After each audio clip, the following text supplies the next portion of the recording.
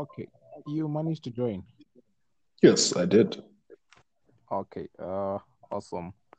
Um, I think I'm not sure if you're able to hear me. Loud and clear. Okay. Um, we'll do a short. I think maybe a short one, Yeah. a, a short talk and a short. I don't know if it's an interview or a talk, maybe a talk. From the questions I sent Okay. yesterday. I got Uh, it. They're going to follow as they were. Um, maybe we should follow them as they were, so Yeah. that Yeah. we are able, so that we are be able to, because the way ka hindi nga think when I got as they go Yeah. down. They do Eh, actually. yeah, but maybe a short introduction. To introduce myself, Mpile Molubisi, uh, the guy who has interest in uh the field of development, finance, and investing. And the podcast today will be focused into talking about entrepreneurship, policies of entrepreneurship in Botswana, and how Botswana can be able to benefit from the stock market. And one of the most recent developments where Botswana was blacklisted by European Union. So that is the idea of how this podcast will be going. And we are joined by Podiso Mpo Patswani.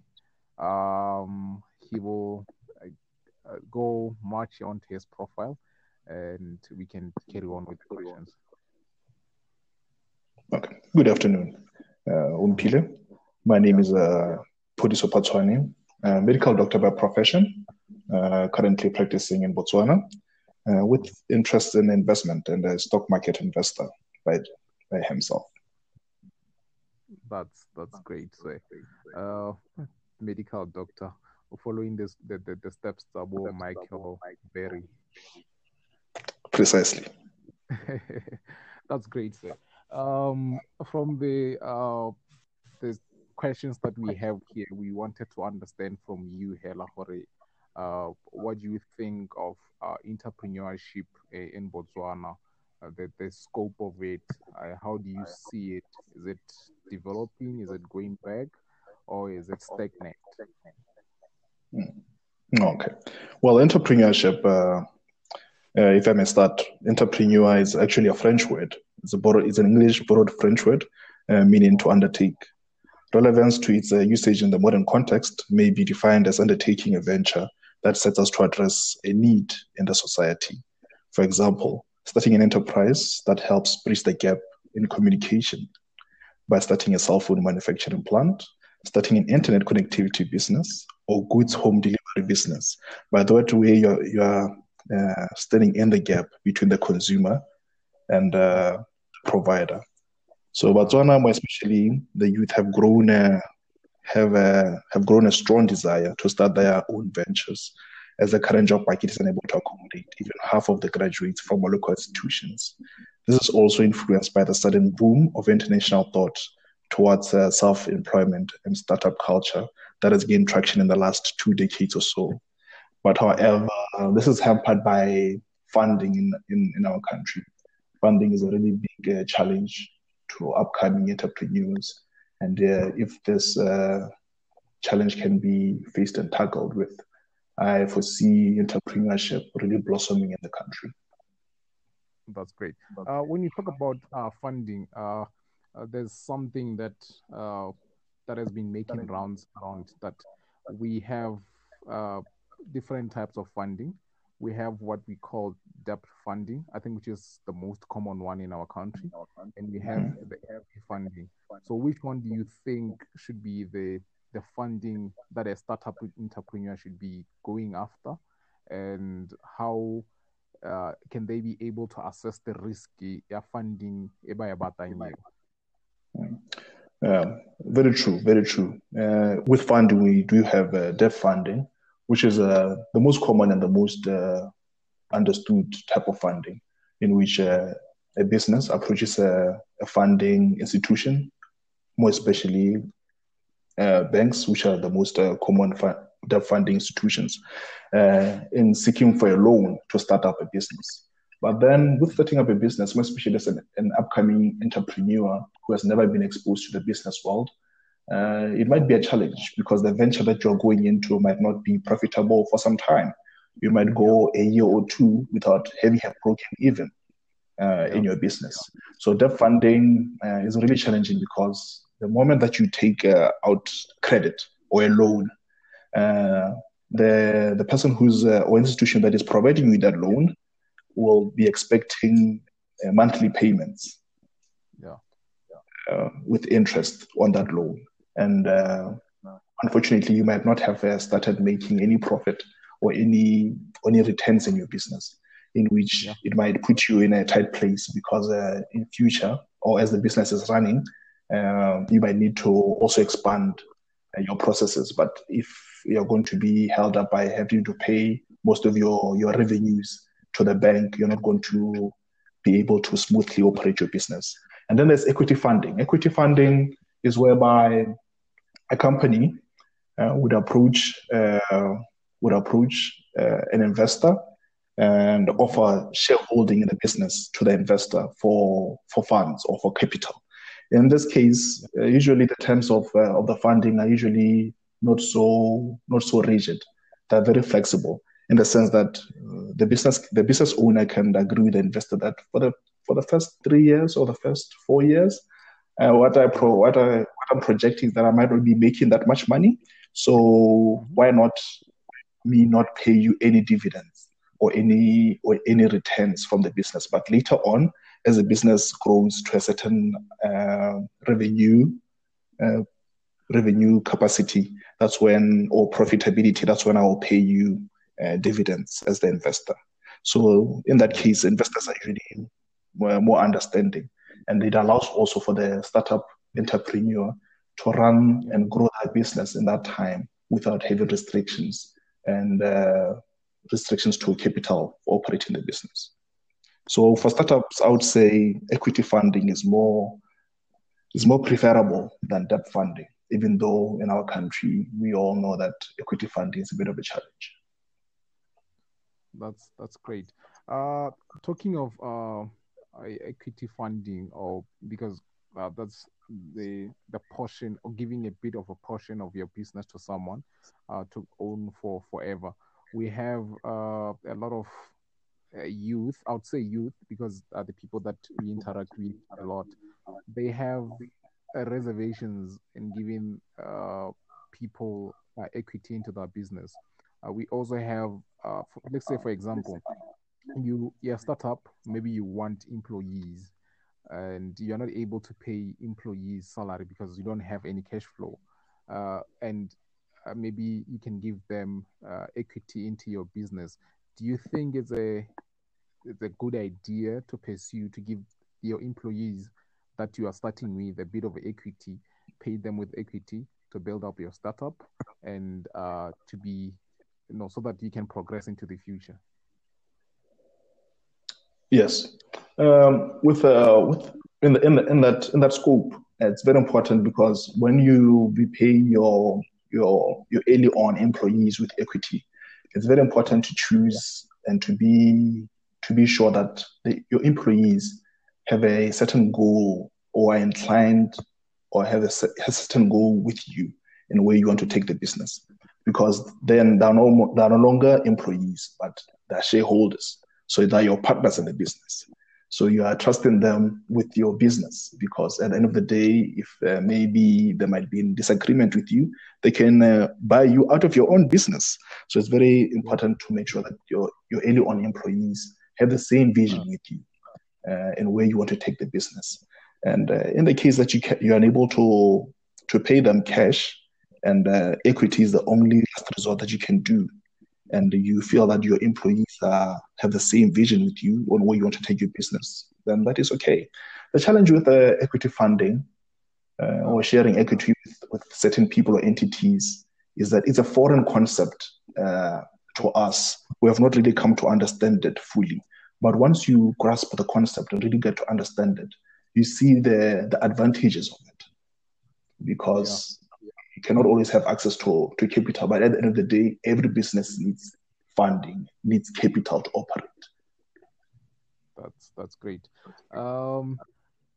That's very great. We have also in the scope of talking about entrepreneurship, we have policies that I think should be guiding entrepreneurship. Do you think the policies that we have currently in the country are they favoring entrepreneurship?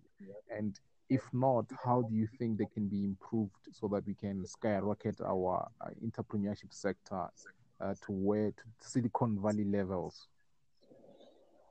True. In the current scope of policies, I feel our policies are not so bad in facilitating for entrepreneurs. As recently, the government has set aside certain businesses to be started and operated by locals, which is a good initiative, and also looking at our banks and also some entrepreneur startup funding institutions by government. Government is also actually trying to play a role in setting up entrepreneurship or facilitating entrepreneurship in the country for startup businesses, as it's providing capital through entities like CEDA and NDB and other banks and other institutions that are funded by government to facilitate for entrepreneurship. It's not enough. More can be done to the level of Silicon Valley. The thing with Silicon Valley is that Silicon Valley is not so much public funds, but rather private funds. And when you talk about efficiency, in most instances, government is not always efficient. But when it comes to efficiency in business, private companies, I might say, are the most better placed to see talent and to pick up talent and to pick up opportunities where maybe government might not be able to pick up, investing in prospects and companies and businesses that have a better edge at succeeding and becoming great companies at the end of the day. As you can see, by startups in the US, like Amazon, Facebook, and Google, all of them were funded by private companies. Some companies and some funders, venture capitalists, did not see the need, but others who invested in them saw the need, and that's why we have the companies today. So in our country, I would say it's very important for us to groom private funding, venture capitalists to come up, and private investors to come up and see the need and see the opportunities that there are in the country and fund them, because they're better placed to see talent than government institutions. Yeah. You mentioned something about the citizen economic empowerment, that the government is setting aside some businesses for the locals.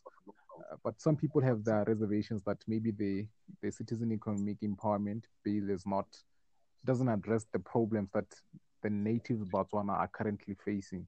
Do you think there's some improvements that should be made to it, or is it fine as it is right now? As it is right now, it's a startup. It's the first time we've seen such a move in our country. So it's a learning curve. Usually they say Rome wasn't built in one day, and so is investment, and so is policies. Policies are built upon and improved upon now existing ones. This is Jonah saying that says, yeah.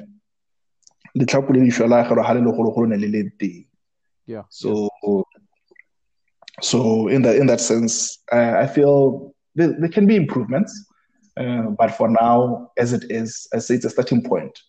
Let us utilize what we have now, and let's see where you can improve on as time goes on. That's great. We have the youth that feel left out of the game, that are left out of the whole planning of where the direction of the country should be going to. But they are leaders of tomorrow, or they are the future they're going to inherit what the current leaders are doing for them right now. And we recently saw uh, the Facebook or the social media where local artists and local celebs bataka matshwenyego a bone gore, you know, we are getting frustrated and we are getting backlashes from the poor governance about.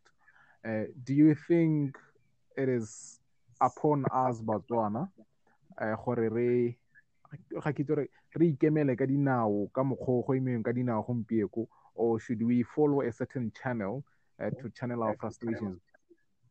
ga ke itse ra me ke a utlwala sentle. You're loud and clear. Yes, there has been a movement of recent in which youth are really up on the government to say we've been left out, mainly because of unemployment. There's been a rampant unemployment for the past decade or so, more than a decade or so, in the country. And once there's unemployment builds frustration. Frustration that, you know what, I went to school, I got a degree, I got a diploma, I got a certificate, but here I am sitting at home, not utilizing that knowledge that I learned at school. And I went to school with the promise that I'll get a job, if I may say, or with the hope that I'll get a job after I'm completed school. Because when we're young, we're raised up with the thought that you'll be the leaders of tomorrow. And so now the youth is questioning. You promised us as leadership that we'll be the leaders of tomorrow, but where is the leadership and where is the work that we were promised when we're young? So there's a movement that has been going on of recent from artists and other Botswana and other youth that are really questioning where the governance is going. But then with business or with entrepreneurship, if I may say, it's not a one size fits all. It's an individual journey that one has to take. And for business, there are always risks and there will always be hurdles that one needs to move over. Like we had already said before, funding is a big challenge. But then if you're going to sit along and say, there's no funding to start my project, so I'm just going to sit and do nothing, you'll never get anywhere. So you have to put up your shoes, go out, meet people, seek funding for your business and for your ideas to materialize. Because it's just the first step or the first hurdle that you need to overcome to start your business. Because many, many hurdles will come in the future. And these early on hurdles that you're experiencing are building you to be able to overcome the hurdles that will come tomorrow. So I would say to the youth that it's not so much about us sitting and complaining much about the current political environment that we are facing and the rampant unemployment, but it's time for us also to put on our shoes and face our challenges head on, take the bull by the horns, and really see the change that we want to see in our lives. Yeah. Okay. As we move on into other items, we have recently, or we are currently in the facing a pandemic that we all don't really understand the whole world, the corona pandemic or the COVID-19. We have our own stock market in the country, Botswana, and we have seen stock markets in other countries crashing. But surprisingly, when I was going through our stock market in Botswana, maybe I didn't really understand it that much. I didn't see the much movement as other stock markets as they were crashing. I think there was a company in our stock market. I forgot which one is that. It actually gained amidst the pandemic. What do you think, or what do you make of our stock market, Botswana, and how do you think Botswana can be able to benefit from the stock market? Okay. Maybe just to start off with an overview of what the stock market is for our listeners that may not know what the stock market is there for. The stock market is a place where buyers and sellers meet to exchange financial goods, in this case, securities. The market is commonly known as commonly known, enables companies that need capital to raise capital to do so. Usually, sums that are needed by the company are too large for a bank or a single entity to provide. At times, this money ranges in the hundreds of millions or even billions. This can be done through two ways. Equity listing, also known as an IPO, in which a company sells its shares to the public and the new shareholders are promised dividends as the company's profits in future, and also through debt issuing in the form of bonds, which the company sells to the public with a promise of annual interest payments on those bonds. So with our stock market and the current in the country, we have a relatively small stock market with little participation from individuals or the public.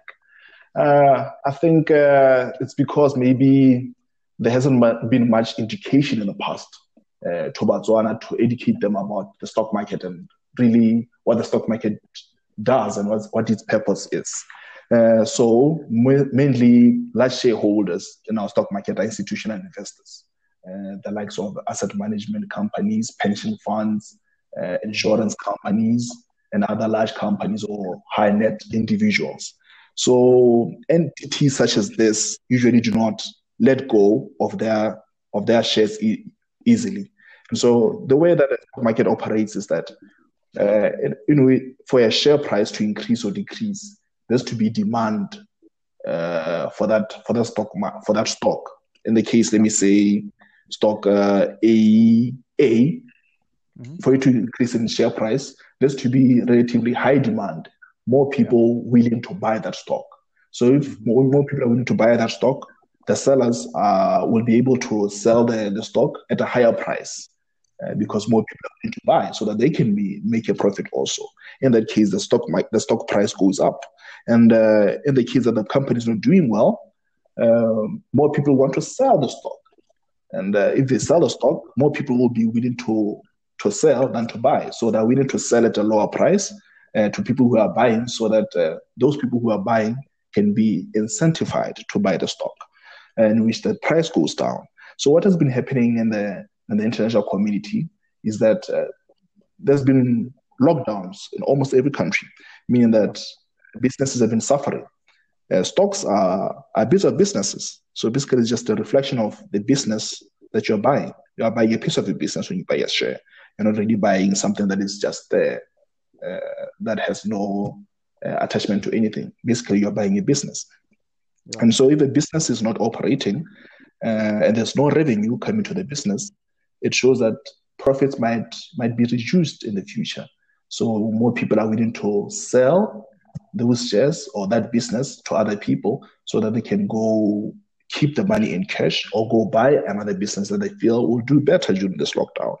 So with Botswana, because we have a majority of our shares are owned by institutional investors. Institutional investors usually do not sell shares easily. So they buy to hold because they feel that if a business is doing well, it will continue doing well. This is just a hiccup in the stock market, and the company will bounce back. So they're not inclined to sell, like in other countries where individuals participate more in the stock market, in which when the sale price goes low, individuals will be more inclined to sell and keep money and keep their funds in cash, or sell and go buy another company. So with our market, the reason why it hasn't really shown much movement in this COVID era is because of that. And also with certain markets like the American market, they produce their financials on a quarterly basis. So every 3 months, you are able to have a glimpse of how the company's revenues or profits are doing. So that can also influence you to sell or to buy the stock. So in our market, companies produce or release financials every 6 months, meaning that if a company had released its financials in December, it's only going to be required to release its financials again in June. So COVID has been there from February to till now, and a company's financials will not be out, so the general public will not really have an idea on how the company is doing because they haven't released their financials yet. Maybe after the release of the financials, we'll see that movement in the market because now people will be having something tangible to really influence their decisions on whether to sell or to buy the shares. But of recent, there's been a slight decline in most stocks in the stock market. Maybe the market is anticipating that there will be less revenues and less profits on the businesses that are currently trading on the stock market. But then that is just a wild shot. We can really have evidence to really say that is so. It's just a wild. Yeah. So for us to increase the volatility of the stock market in the country is for us to maybe change how we've been doing the stock market, release financials every quarterly, and then digitizing our stock market. Because one of the things that a lot of people struggle with is because our stock market is not really digital.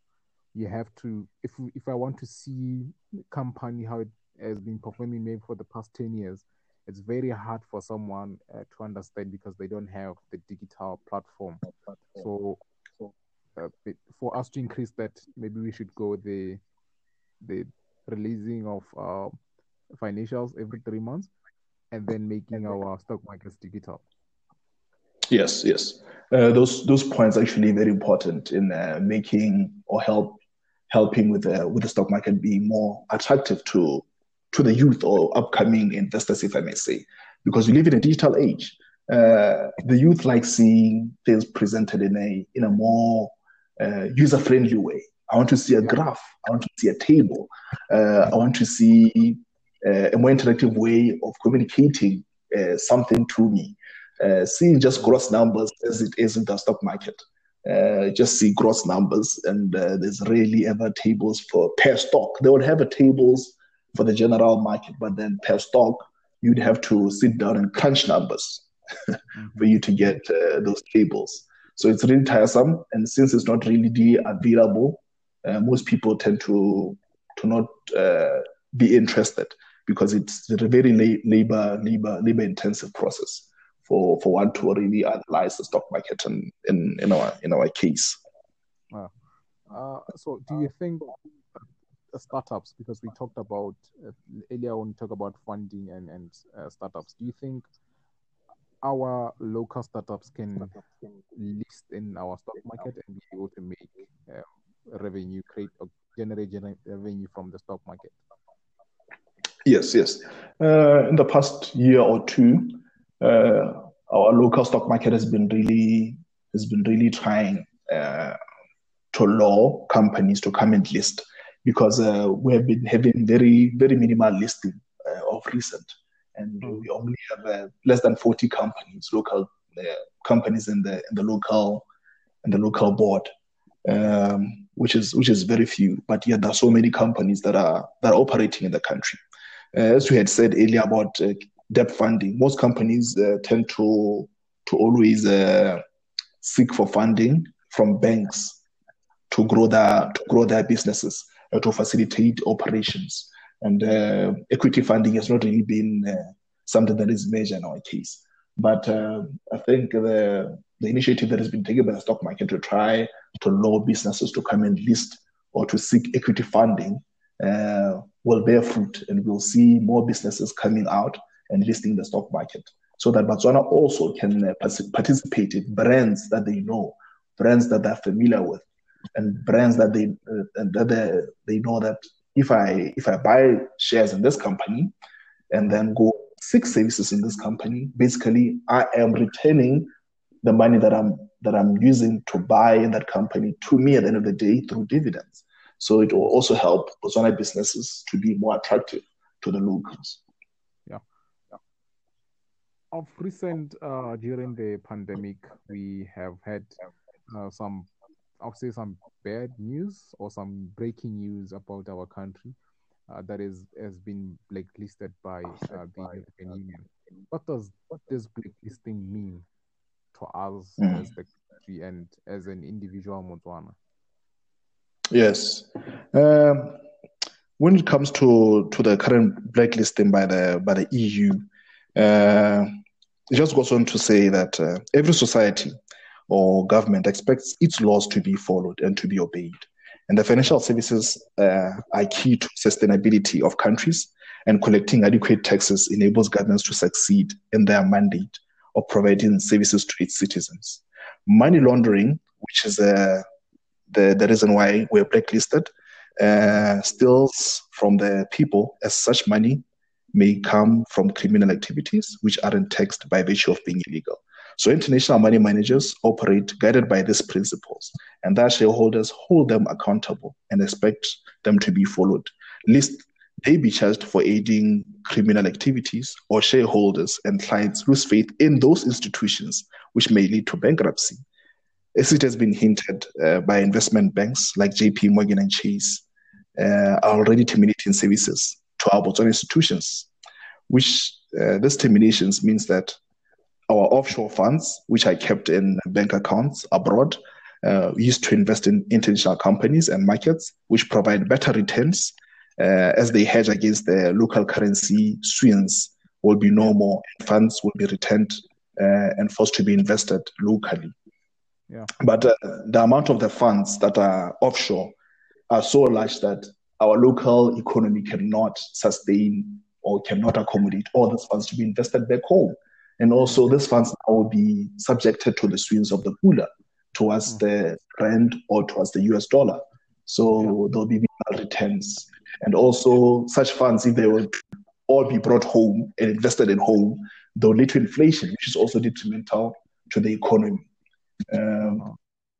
This blacklisting is going to really, because it hasn't, the effects have not been felt as of yet, but also we have seen other platforms such as Skrill, which is an online payment platform, banning people from Botswana from using it. And as we know, e-commerce is the norm of the day. Most of us buy things online, and so these online platforms are the ones that are used by companies and other entities and other stores online to facilitate for payments. So if you're unable to use these platforms, it means that now Botswana are going to be barred from participating in the international economy, which is really detrimental for our local economy. Yeah. As in, there's also an opportunity for us as the country to develop our economy, to be able to sustain ourselves. I know we are living in a global world, and we should be able to trade with other countries. But talking about other things, isn't it this the time that we should have a plan how to invest locally, so that we are able to develop our economy to be able to accommodate some of the funds that we have put outside there? It's a double-edged sword, in the sense that, yes, when funds return back home, they'll be able to facilitate and fund projects that haven't not been able to be funded before because of those funds being abroad. And you might see an increase in commerce and an increase in participation and entrepreneurship in the country, because those funds will facilitate for Botswana to get funding to push whatever projects that they had not been able to push before. But then it's also because certain things like currency stability of the currency is dependent upon foreign reserves, because they provide a hedge against the volatility of the currency. So if all our funds are to brought back home, the pula might be subjected to very wide volatility swings, which might end up leading us to have to devalue our currency even further to try to compete with the currencies abroad, or even purchasing power of the pula abroad being less, because remember, those foreign reserves can be used to purchase goods in other countries, America or the UK, in the case of the euro, at their currency. Whilst now, if we're to return all our money to Pula, we'll need to convert our Pulas first to foreign currency, which might be if the Pula is devalued in this case, will be way less than what we would have bought had we had foreign reserves. So it's a double-edged sword in the case that the economy in the short run would experience a boom, but in the long run, it might not be the case. But then the economics is said to not be an absolute science. So 1 + 1 is not equal to 2. So we might try that, invest the funds back home, and we might find that it actually benefits us, just depending on what policies do we also use to mitigate that risk that we might be exposed to. Because at the end of the day, they say economics is not a complete science. That's great. The last one that I want us to talk about is our real estate market in the country. We are seeing a lot of it's a booming market, or it's a growing market. But as it is a growing market, it's also an expensive market to go into in the country. What do you make of the real estate market of our country? Real estate is it's lucrative everywhere. Lucrative in the sense that there's a finite amount of land each country is allocated to. So if you have a commodity that is finite, that is limited, as the population increases or the demand increases, prices will always go high, because now there's less and less of that commodity to go around. So people will then charge a higher price to those who are coming into the market and want to purchase that commodity. So it's only fair that real estate prices are increasing. But as for me, I feel they're increasing at a rate that is not really reflective of the economic status or economic climate of the country. As of the past 12 years, the real estate market has grown by over 800%. Plot prices have increased by over 800%. So if somebody had bought a plot in 2008, for let me say 40,000, right now the same plot is going for almost 400,000, 350, almost 400,000.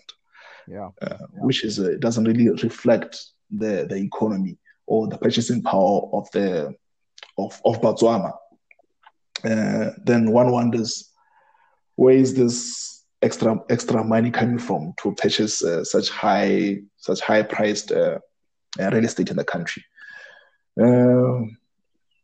It's a bubble, if one might say. It's a bubble because the prices are increasing, but the underlying commodity is not increasing in value, or the value of that commodity is not really being seen or expressed to the public.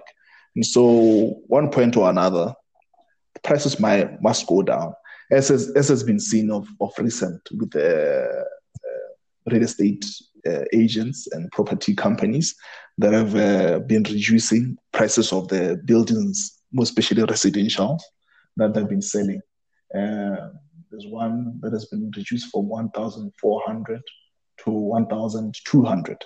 That is a cut of 200,000 from the initial price to the current price, to show that the market is really not accepting the prices that are being offered to them, because really it does not reflect the purchasing power of the worker who is said to be able to afford that property. So in the long run, we might see the real estate industry coming down and having prices that are actually more realistic of the economic outlook of the country. As also is with COVID, the government has already stated that, and the Ministry of Finance already stated that we might be heading for a recession. Recession always comes with loss of jobs.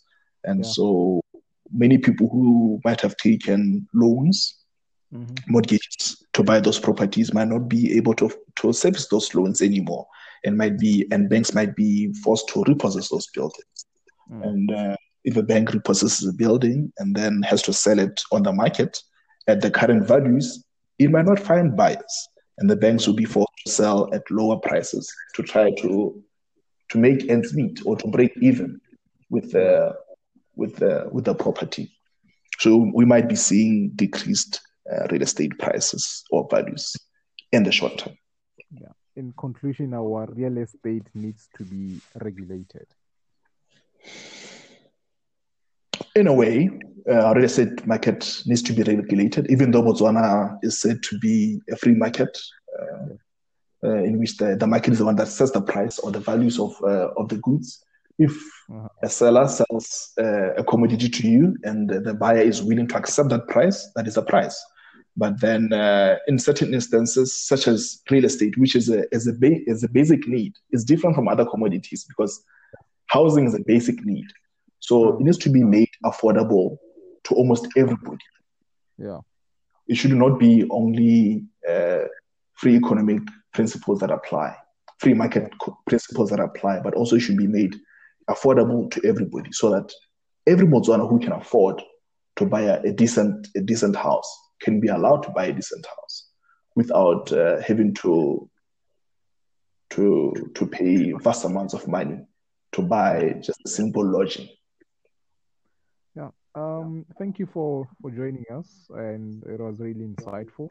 It was an insightful 42 minutes. I didn't feel like 42 minutes. I'm just checking my recording now, and I see that it's set 42 minutes.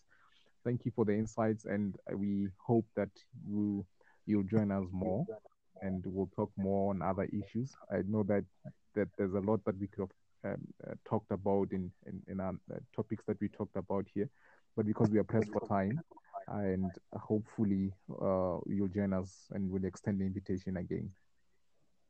No, thank you very much for having allowed me to share with you. Yeah.